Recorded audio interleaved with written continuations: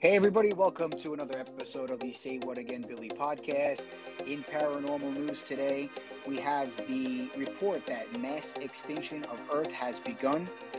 Even more worrying, it's finding out major studies by the International Union for Conservation of Nature, the IUCN, Red List of Threatened Species of BirdLife International, which found that the Earth may be on the brink of mass extinction. Worldwide, it is thought that more than 500 species of land animals are close to extinction and could be lost within the next 20 years. This report was published in Scientific Journal Proceedings of the National Academy of Sciences and studied that 29,000 species of land vertebrate. They estimated that the number of extinctions expected in the next 2 decades would likely take thousands of years, but it's not for negative impact of humanity.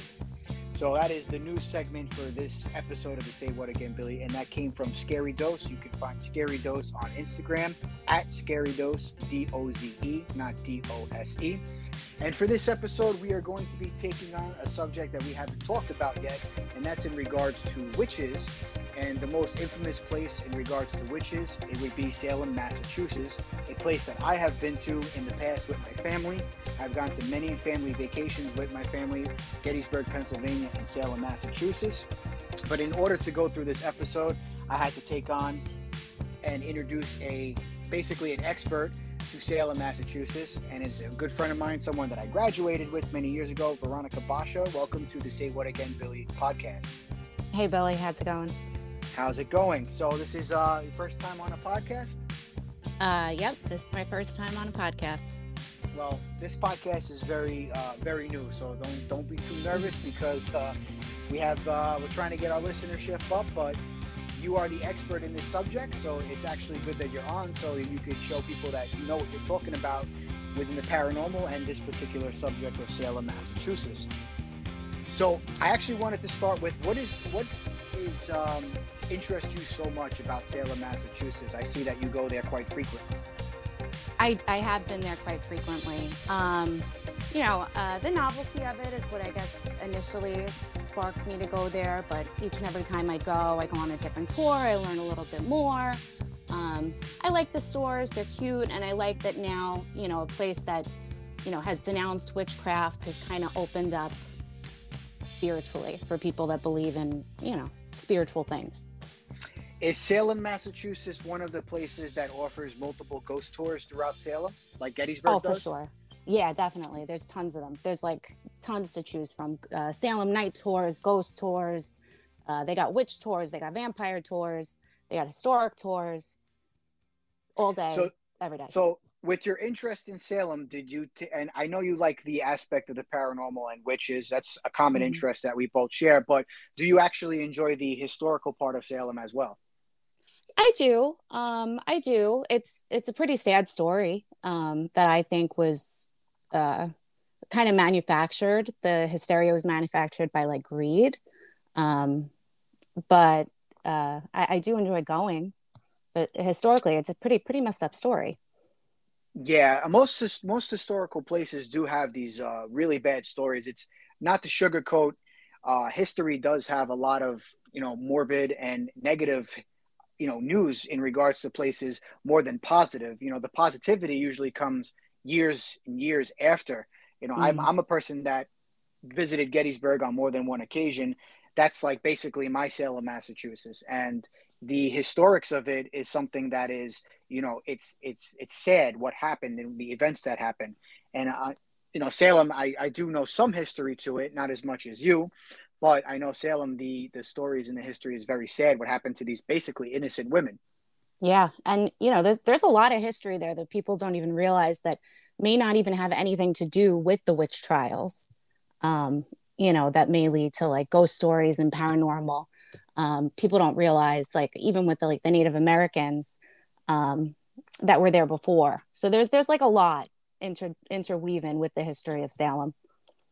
So I'm actually not too privy with some of the history to Salem. I'm more focused when I visited Salem in the past, more to the ghosts and the paranormal.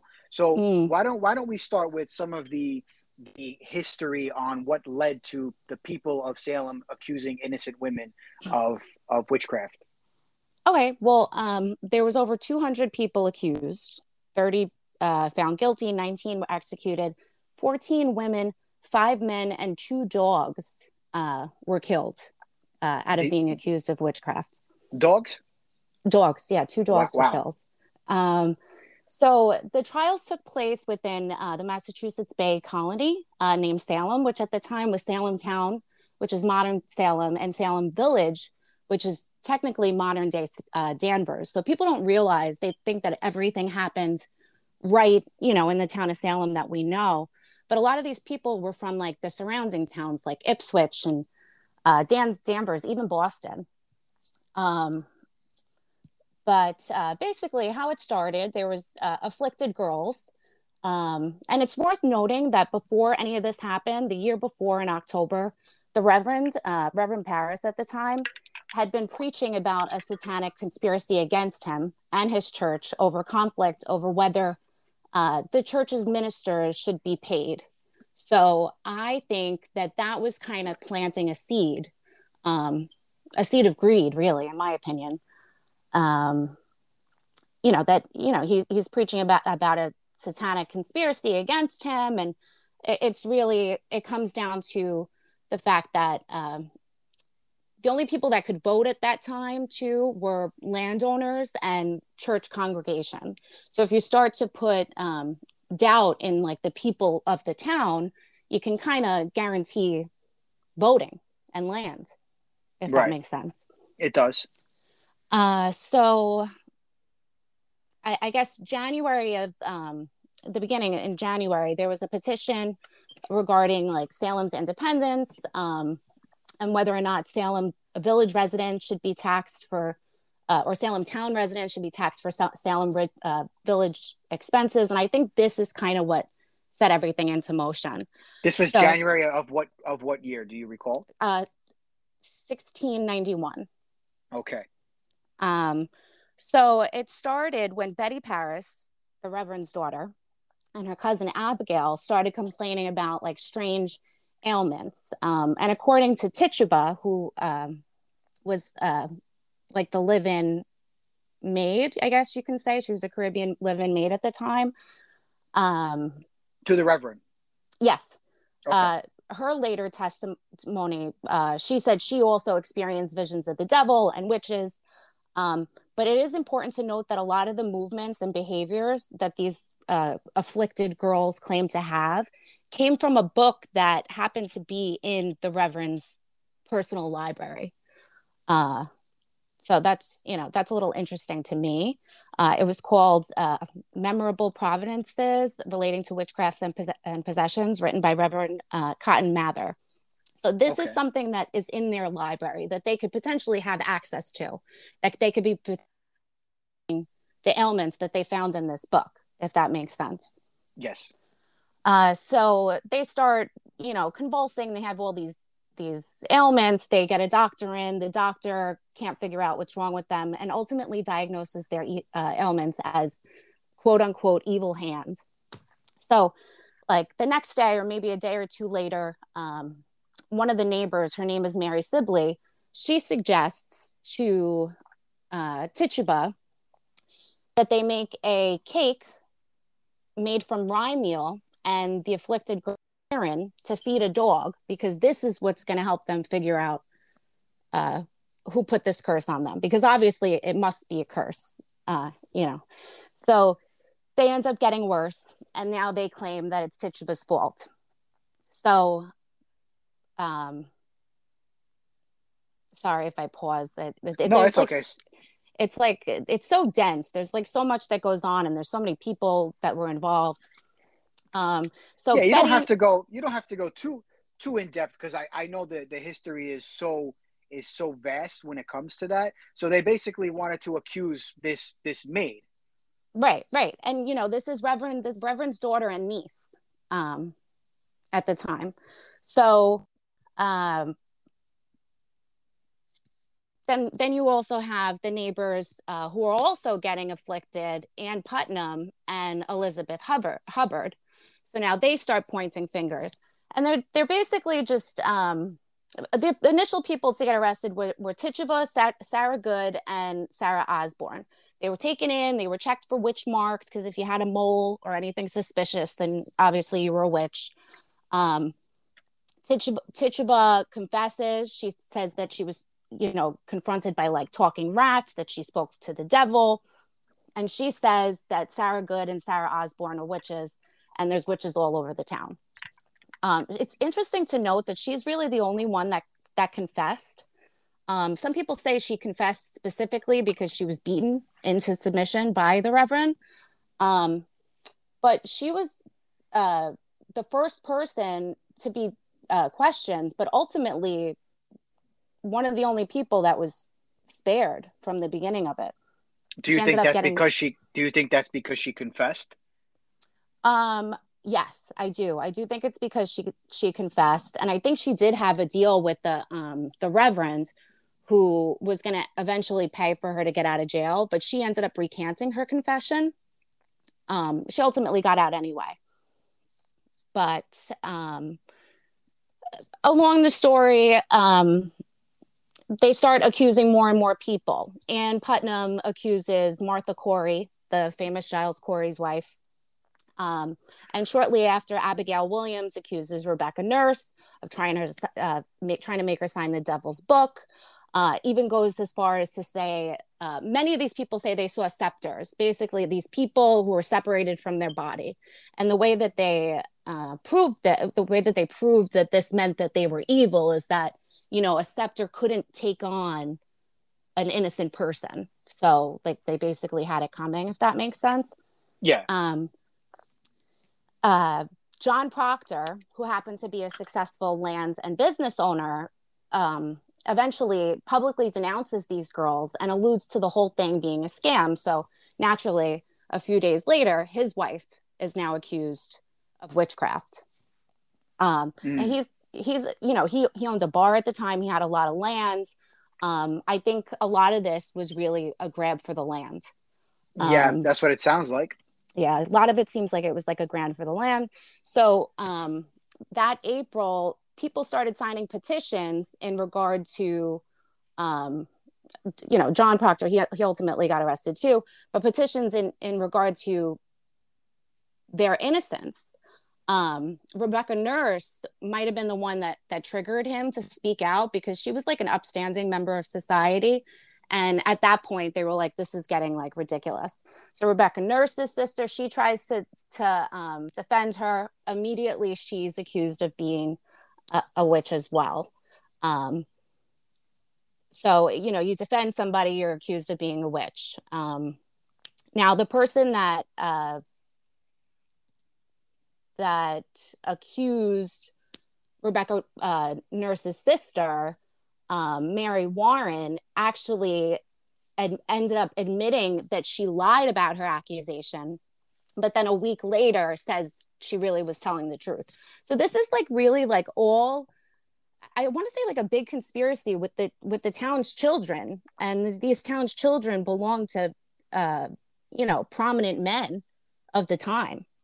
So it's just it's a little much. Yeah. Who would get the land from the people that were accused and basically off? Was it the Reverend or the government? The state would get it, but only if they got a confession. Only if they got a confession. So that was a big thing in the story of Giles Corey, because he refused to give a plea because he knew if he pled that his family would no longer be provided for. So he was the one that they pressed to death, essentially just putting a plaque over him, and then little by little putting rocks on it. Right. Yeah. And like the famous quote associated with him is more weight. The sheriff that was putting the weight, Sheriff George Corwin, was even said to have stood on it, like in an attempt to get a confession from him. This went on for 3 days until he ultimately died. And there's some confusion. There's like controversy over whether his last words were more weight, or if his last words were, I curse you, Salem. I curse you and Salem. This actually did spark an idea that there was a curse on Corwin and his family. And if you look into it, he ended up dying 4 years later at the age of 30 from a heart attack. And they started looking back in the 90s after one of the last sheriffs of Salem had like unexplained blood issues and heart issues, and he ended up retiring and moving to Florida. But when they looked back, they saw that every sheriff had had some sort of blood issue or some sort of heart issue, and ultimately moved the sheriff's office from Salem. And to this day, there's a Salem sheriff's office, but it is not located in Salem. I do recall hearing that, what you just said right there about this curse and people having these issues and moving the office. That is one thing. I just actually forgot if it was a male or female that was the one that said the I curse you, Salem, to spark this curse. And I remember when I did go to Salem, I remember this being talked about and on one of the tours that I took within Salem. But obviously you broke it down a lot better than I would have. Oh, well, thank you.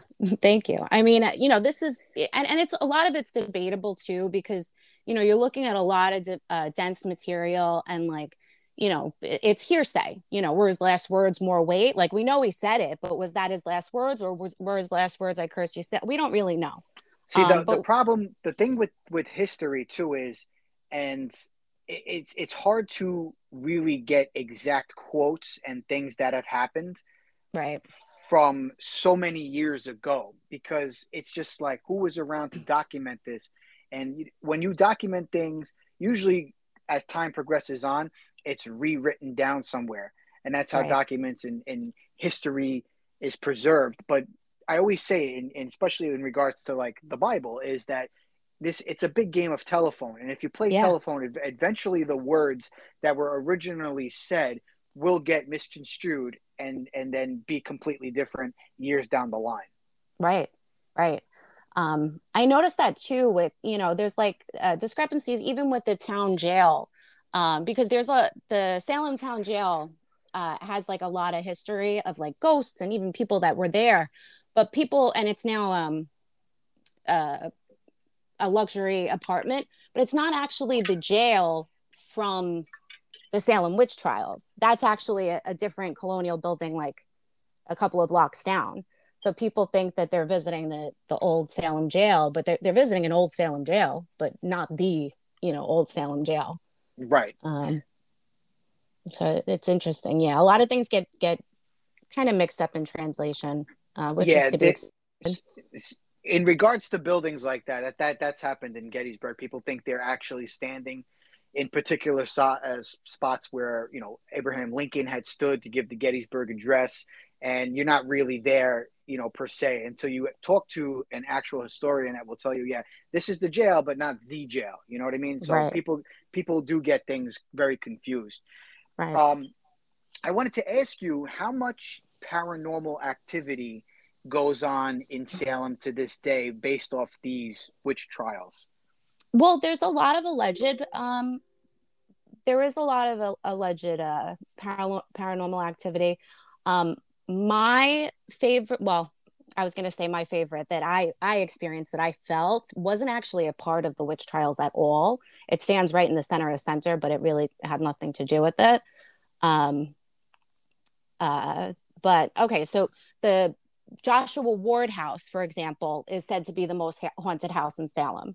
The house itself now was built in like 1784, but it was built on the land that once belonged to George Corwin. Okay. And supposedly he conducted his used his basement to torture the accused.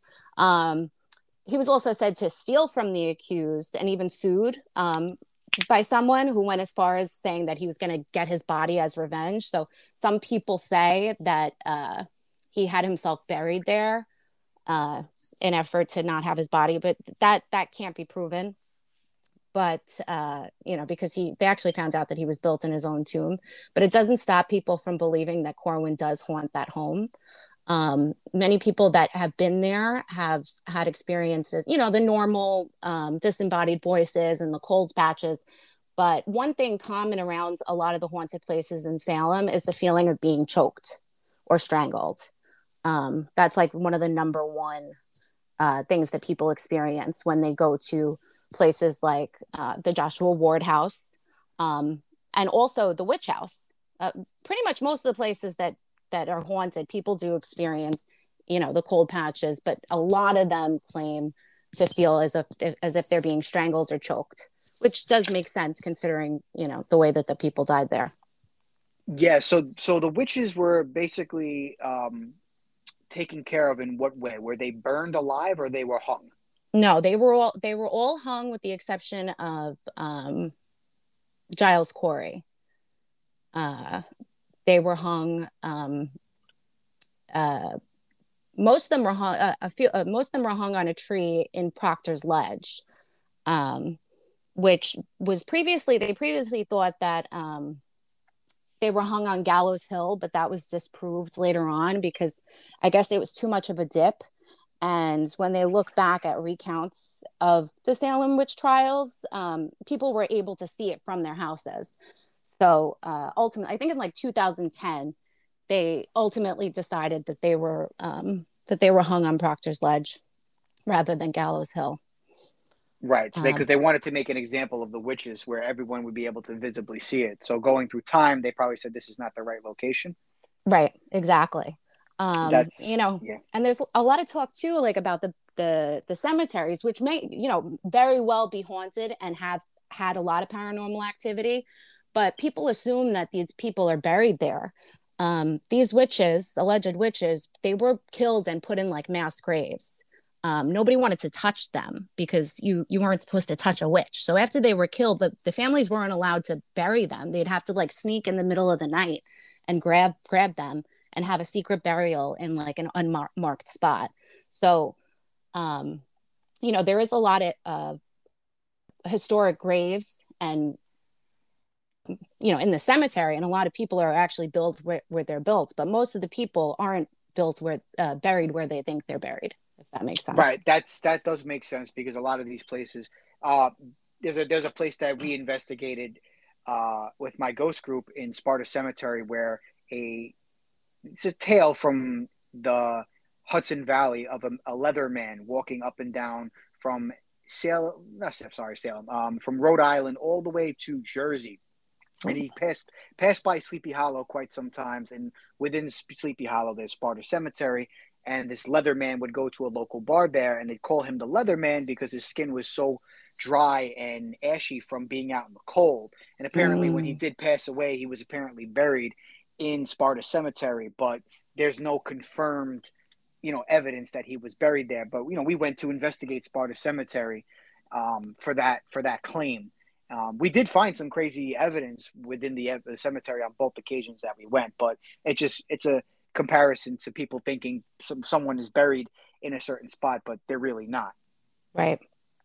How much of the, we see the witches on Halloween, the costumes, we see the TV shows, like we've seen the classic movie Hocus Pocus, which took place in Salem that we'll get to in a minute, but how much witch, what we see when we say the word witch, how much of that comes from the history of Salem, Massachusetts?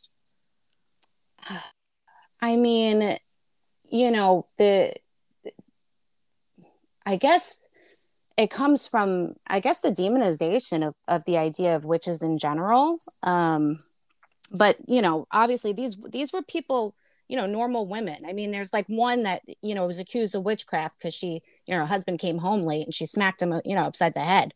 She wasn't walking around with the moles on her nose and a big hat. And, some people really, had they weren't healers. They weren't, people that used herbs to.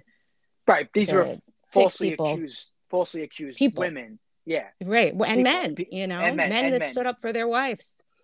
Right. So, but even though they were innocent, the imagery that was portrayed like towards them, even though it was totally false, how much of that do you think that we see now when we see the word witch came from those false claims of how they shaped them out to be? I feel like they shaped them out to be scary because they want us to kind of look at them in a certain way.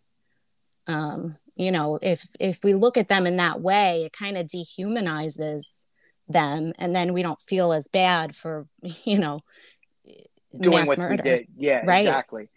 Yeah, witches go just, this, when we talk about witches in the United States, if you're privy to paranormal, you think about Salem, Massachusetts, but there's witch tales and folklore all around the world, from Mexico Hmm. to Europe, where in Ireland and even in England. But in speaking here in the United States, Salem, Massachusetts is basically like the capital of, when you think of witch, we think of Salem, Massachusetts. Right. Yeah. So the Salem, Massachusetts area actually used a house, and this is, I'm bringing this up because Hocus Pocus is one of the iconic Halloween movies, in my opinion. When you have Christmas, you think about whatever movie, whether it be Elf or Home Alone. And when I think about Halloween and turning on the TV to watch something, I always think about Hocus Pocus. So I actually Yeah. wanted to ask you, the story that Disney came up with, or whoever wrote Hocus Pocus, because I know Disney is the one that has the rights and it's a Hmm. Disney movie. How much of the Hocus Pocus movie had some truth to it? Because there are, even though it's a fictitious movie, sometimes there's bits and pieces that get taken from actual history and portrayed in the movie. How much of that Hocus Pocus movie was actually somewhere along the lines of factual? I heard you mention a book, and in the Hocus Pocus movie, the book, there is a book, So There is how a much, book. yeah, how I much think, of it was actually factual from, I from mean, the, I could be wrong, but maybe just that. There were um, no Sanderson sisters. The house that they lived in, in Salem Village, Salem Pioneer Village, that it was constructed to look like it was in the 1600s, wasn't erected until 1930s. It wasn't actually a real place. when you say when The you say when you say lived in, was it the family, Oh, no, the um witches. The the witches, witches? where the Okay. witches lived. Yeah. It wasn't actually a real place. They weren't actually real people. Um, you know, I mean, the idea of it, I'm sure, came from somewhere, but as to my knowledge, there was um, nothing about the. I mean, I guess the children, like getting the children, because the children were the ones afflicted. But to be fair, they did accuse a 4-year-old girl of witchcraft who was arrested, for witchcraft. So, as far as like how much of that is true, I want to say none of it, aside from the idea that there was a devil's book. I want Right. to So the say, book. So yeah, I just always ask that because in some paranormal movies, even though they're, fiction, science fiction, and we do see in some movies some bits and pieces of what is actually like some truth. I did an episode with Ghostbusters and some of the tools they used, and me and a friend, a guest, compared the tools that the Ghostbusters used from the movie, and obviously the movie is entirely false and fake. There were some things that were similar to actual ghost hunting equipment. So I oh just yeah, wanted to ask you, from the movie Hocus Pocus, along the lines, because there is a scene where they're hung, and they cast this curse. If the black flame candle's lit, they come back, and there is a book, that's literally right. called book in the movie. So I just wanted to get, your professional opinion My on. professional, someone's going to come back to you and they're going to be like, you said she was an expert. She said the hocus pocus wasn't real and she's wrong. And here's why. No, I really hope. no. Well, you know what? When you talk about paranormal, there's there's people that are considered on shows that I watch, cryptozoologists and things like that. And cryptids are not actual proven animals, and they call themselves cryptozoologists. And when Right. you see these shows on TV, there's they're on speaking, and they're paranormal. They're labeled as paranormal investigator, or there Hmm. in the paranormal world, parapsychologist, that's actually a thing you go to school for and become a parapsychologist or a psychologist and Hmm. branch off to it. So when someone knows their stuff, like your stuff about Salem, I consider you a professional. And that's why you are on the show today helping me out with this episode, because I consider you a professional. So if people were to go to Salem, Massachusetts, what are some of the spots you recommend if they want to have a paranormal experience? I would say to check out the Pickman house, the Samuel Pickman house. I personally went there. the first time I went, they were, I went on a ghost tour and they were telling stories and I'm snapping pictures. And the story that they told, I never heard again until I never heard it again on a tour, believe it or not. But it was one of my favorites because I sent the picture I sent you. I guess will make more sense if you hear the story. But the legend says that shortly after Samuel Pickman and his wife and his 7-year-old daughter moved into the home, and this is before the Salem witch trials. This is the house that was built in 1664. The father's mental health started to deteriorate, and he started getting a little crazier and crazier. And he started claiming that there were demons in his home. He started getting angry and violent, and he ultimately went insane. He chained his daughter up in the attic, leaving her starving alone and living in her own feces. And when his wife would plead with him, to feed the daughter, let the daughter out, he ultimately got so frustrated with her that he tied her to a tree outside, went back inside, boiled hot wax on an old cast iron pot, and poured it over her head, killing her before he went inside and hung himself. So this is kind of like a dark story, and it really has nothing to do with Salem, but there are a lot of accounts of people, taking pictures at the Pickman house and and seeing things in the window. It's interesting though, because when I think I went like 2011. I took a picture. I didn't see it until I got home, and it really scared me. It disturbed me because it looked like a sick girl in the picture that I sent you. Yeah, I did look at it and I saw the face right away. Yeah, some people don't see it, but I see it, and it really rubs me the wrong way. But there's a science to it that I've discussed on other episodes. It's called matrixing, where your brain is so in tune since you're born to pick up a face that when you look at certain things like clouds or even trees where people think they see, religious figures, your brain will compute a face because that is what you're in tune to seeing since you were born. Now, with this particular picture that you sent me earlier, you didn't give me the information about it, and you didn't tell me where to look before I responded to you right away. I see it, and then you went and said, what it was, and now you elaborated on the podcast. But if you see something right away without someone saying something to you, then there might be actually something there. That's why when I get videos and photos, I think I actually sent you something. I was like, I gave you the backstory, but I says, did you see it? Tell me what you saw. And then you responded. So I always like to send something ahead of time, give the backstory, but not tell people what's in it, and I saw the picture you sent me from this Pickman house. I did see this right away. And it's not like, oh, I saw a Mary tree that we had where people saw the right. It wasn't I saw. My group investigated this. I have pictures from there.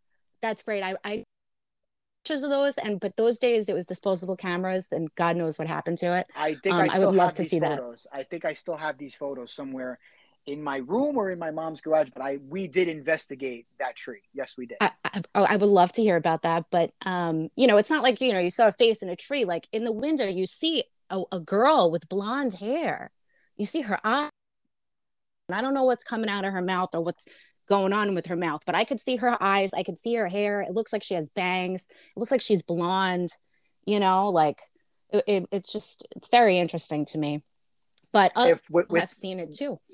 With your permission, I will post that to the IG for this episode, so that people can see it. With your permission, post it.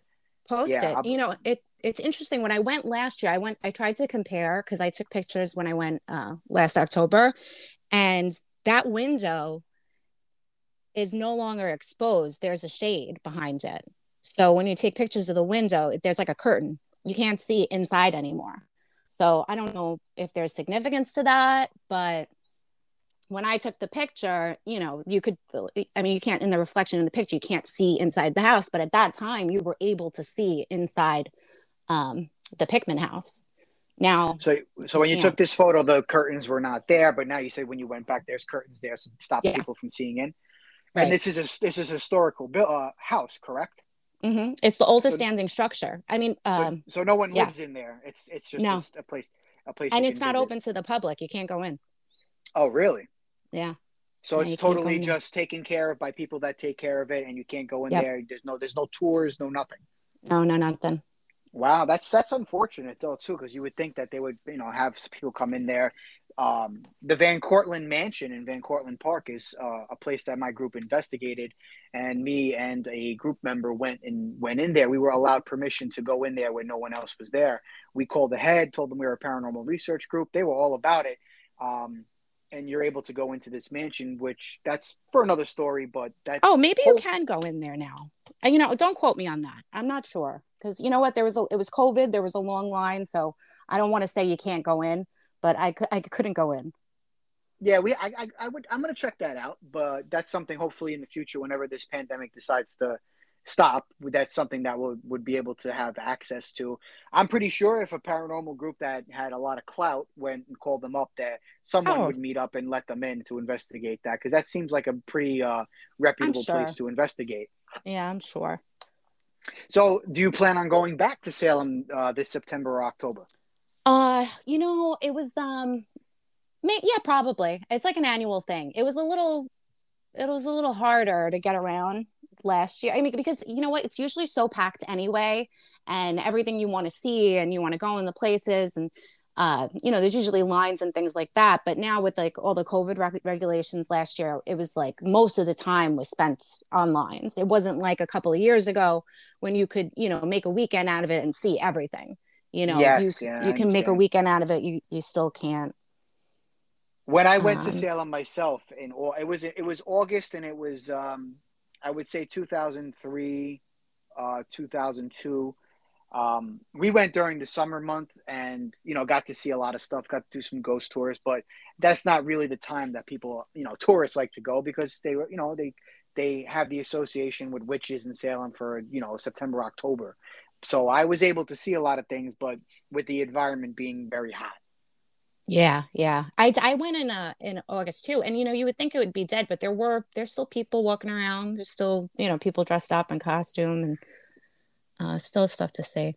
Yeah, that's a place where there's a lot of, like I said, history and paranormal stories that come from there. So when you're into that subject, and especially into history, people tend to visit that spot regardless of the month or the season. Yeah, yeah. But Veronica, this was an excellent episode. We about to get to that minute mark where we come to a close, but I would like to thank you for joining me and talking some Salem, Massachusetts historics and paranormal activity. I was going to do this episode, and I couldn't think of anyone else I would like to have on but you, because I see that that's a place that you like to go to, and I knew you would be privy to the subject. So I want to thank you.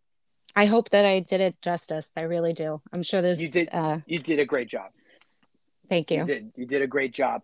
And in the future, I hope that you have your podcast come about. You did some talks to it about it. So I wanted to give you some clout. So in the future, when you get your podcast up and going, I will definitely help promote that, because you're very knowledgeable to the subject, as like just like myself. Thank you. Thank you. Well, if you have any questions about New Age spirituality or modern day witches without moles and hats, I can help you with that too. Oh, that'd be 100% would like to have you come back on to the podcast in the future for different episodes. 100%. So you heard Veronica. She has ideas, and she might be getting a podcast idea in the future. And that brings me to thanking the Anchor app, which is what I use to have the Say What Again Billy podcast. And if you haven't heard about the Anchor app, it is the free app that allows you to get your podcasting idea out there to the world. It gives you all the tools you need, and you can use your phone, tablet, and or computer to get your podcasting idea out there. And that is the Anchor app, completely free. The Say What Again Billy podcast can be heard on Spotify, Apple iTunes, Apple Podcasts, and many other outlets. Thank you, Anchor. Thank you, Veronica, for being on the show today. And this has been another episode of the Say What Again Billy podcast.